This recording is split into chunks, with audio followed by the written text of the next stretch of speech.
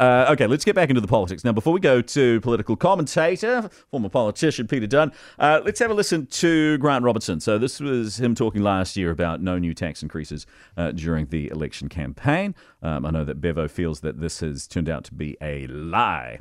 So, from our perspective, this is a policy that we think is, gives New Zealanders some certainty. It's not a major structural change to our tax system. It's making sure that the top 2% of people pitch in a little bit more, and for 98% of New Zealanders there'll be no change. And I think in this very uncertain time we're living in, that's the right thing. All right, so that was Grant Robertson with Heather Duplessis-Allen last year. Bevo, I saw you post on our Facebook page saying that this is a lie, this is an out-and-out lie. So just quickly on that, do you feel that strongly about it? Yeah. Just turn your mic on. Yeah, I'll turn my mic on first. Yeah, I think, yes, I do think it was. As in he knew he was lying then? I believed he knew he was lying then. I mean, yes, he didn't want to give any qualification that might have spooked the voters. He could have easily said, look, it's not our plan at this stage or something, but he was there. People, because the thing is, they've tried to pretend that they never made any other promises. Jacinda Ardern was like, this is not part of our policy. He went on. He wanted our votes. He didn't want to spook anyone with the suggestion of any extension to the tax. And he gave the most definitive answer, and using his words, too definitive. But he meant what he said. And now, all of a sudden, there's an excuse for it. In my book, it's a lie. And look, if you don't want to get caught out with these things, then you need to be a bit more subtle. Otherwise, how can we ever trust any undertaking from Grant Robertson again? So he could say, I can, and in fact, the whole comment on the rent cap, him not giving an undertaking, it's because, well, he doesn't want to be held to any promise that he might back down on. I think it was a lie. It was intended to get our vote, and he was deliberately definite about a topic that he was quite aware would have backfired if he'd said, we're not sure about that. Okay, yeah. That for me doesn't constitute what a lie is. So if you mean it at the time, you can say it's a flip-flop. You can say it was bad policy. You can say that it won't work. But if you mean it at the time, and I know it feels like this was just the other day that he did it, but we're still talking 6 months ago. And the amount that house prices have risen in the last 6 months, I mean, it is more out of control than it was 6 months ago. So what do we more want? Do we want, as I said to Judith Collins, do we want politicians, do we want governments to resolutely stay absolutely the same in their policy, even if those policies don't seem to be working? And even if one of the bigger messes that you had was that you were going to tackle a housing crisis, and you're unable to tackle that housing crisis because the circumstances have changed, but you said something on a radio interview 6 months ago, so therefore you'll never change that position. To me, I would rather governments be able to adapt as opposed to worried about whether they were called liars for what they said 6 months ago. Anyway, we are going to be doing some talk back soon. Peter Dunne is standing by. Before we go to Peter Dunne to get his take on things, have a listen to Christopher Luxon. So remember, former boss of Air New Zealand, and he did his maiden speech in Parliament this week. Here he is talking about his Christian faith. Now, Mr. Speaker, it seems it has become acceptable to stereotype those who have a Christian faith in public life as being extreme. My faith is personal to me. It is not in itself a political agenda. I believe that no religion should dictate to the state, and no politician should use the political platform they have to force their beliefs on others.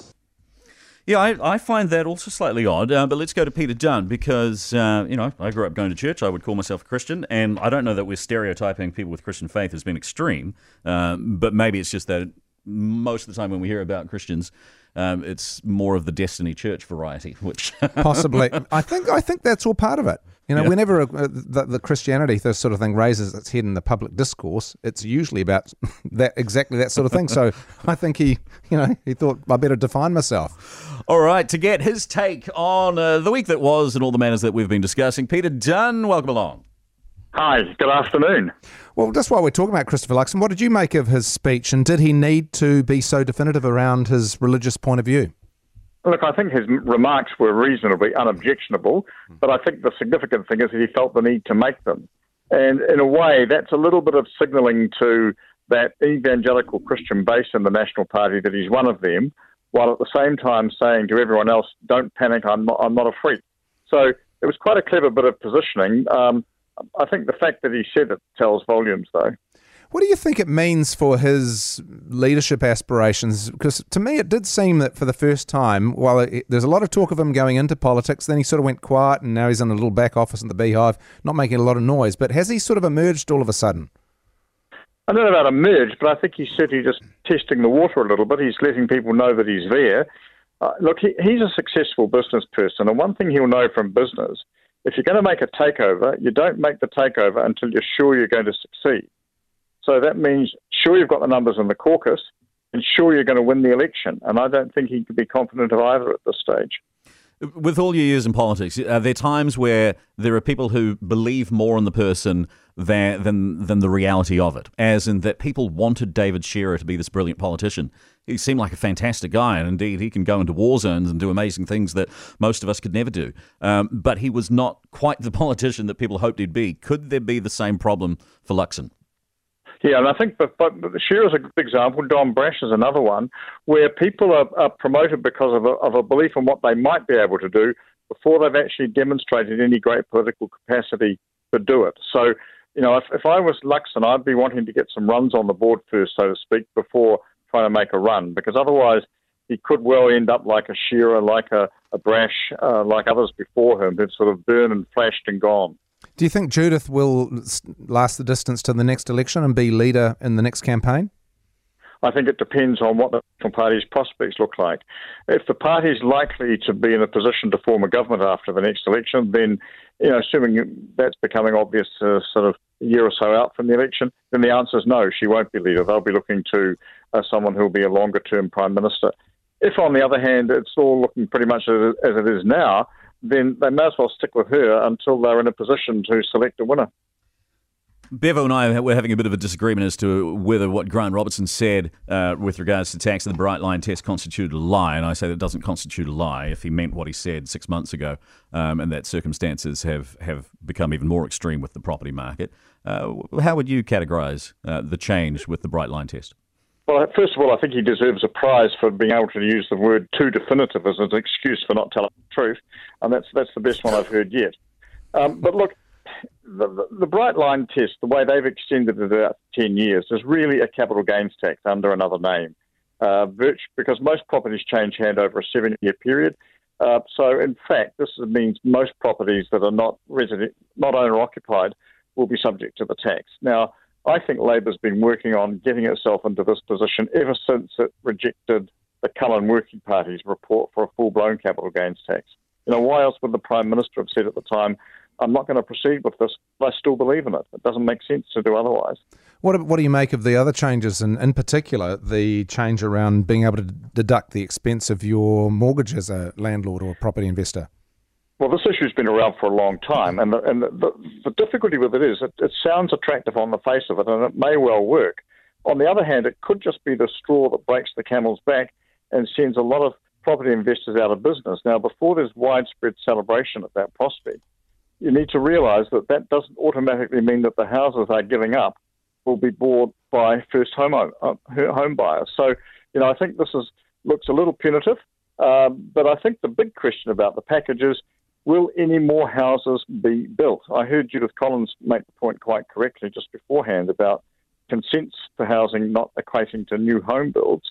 We're not actually seeing significant numbers of new home builds despite all the talk about the requirement. And you can free up land, you can do all sorts of things which are good and worthy, but until you've got homes on them and people able to occupy them, you're not really attacking the problem. I guess it depends where you live, because in certain parts of the country, you just see new townhouses everywhere and new subdivisions everywhere, and I guess it's not enough. Let's have a quick word about Mallard. There's been a suggestion that National actually like to have Mallard there because he's the enemy that they need. What do you think? I think there's some truth in that. I mean, they're clearly not going to get rid of him the way they're going, because it requires a majority vote in Parliament, and the Labour Party is not going to sacrifice Mallard. Mallard has been an extraordinarily biased speaker in the government's favour. He's been useful to them because they've been inexperienced. He's a very experienced politician, so he's been able to protect and cover for them. So the reality is that they're not going to give him up easily. So therefore, National's best hope is to keep pointing him out as the bogeyman, and they'll probably be quite keen to keep on doing that for some time yet. He's almost like is he sort of like an attack weapon for National, because every time he throws Bridges out or Nick Smith or he protects the Prime Minister, it reminds people, oh, that's right, you're a bit dodgy as a speaker. Well, it could be that, but the thing is, he's vastly experienced compared to the rest of the government, and he was the logical choice at the time they came to office. I still think he's given himself an out. After the last election, he said, well, he wouldn't be seeing out the full term as Speaker. He'd probably stand down sometime during it. I think that's probably still going to be his way out. It may be just a little while down the track yet. It'd be an interesting farewell party. Would it be well attended? Well, a toast by Chris Bishop. For all sorts of reasons, yes. But I think you're right. Once he goes, and they've already identified that Adrian Ruaf, the Deputy Speaker, will succeed him. He's a much more mild-mannered and less experienced politician. National's going to be deprived of a weapon. They aren't going to have that sort of ability to cry foul in the House all the time. Just a quick one. Is there any validity to the notion, like Bolger did with Peter Tapsell, appointing someone from the other side as the Speaker? Well, the only reason why you don't do it is because, it used to be because they'd give up their vote. These days, with party votes, there'd be no reason why you couldn't do it, but the Speaker would almost have to vote with the party they were from. So if you had an opposition member as Speaker, their vote would still be counted with the opposition. Previously, just past the post, when you became Speaker, you didn't vote. So if you pinch one from the opposition, that would neuter them by one. But normally the government had a majority and could afford to have one of their own in that role. Yeah. All right. Hey, always appreciate you being on the program. Peter Dunne, political commentator, former politician.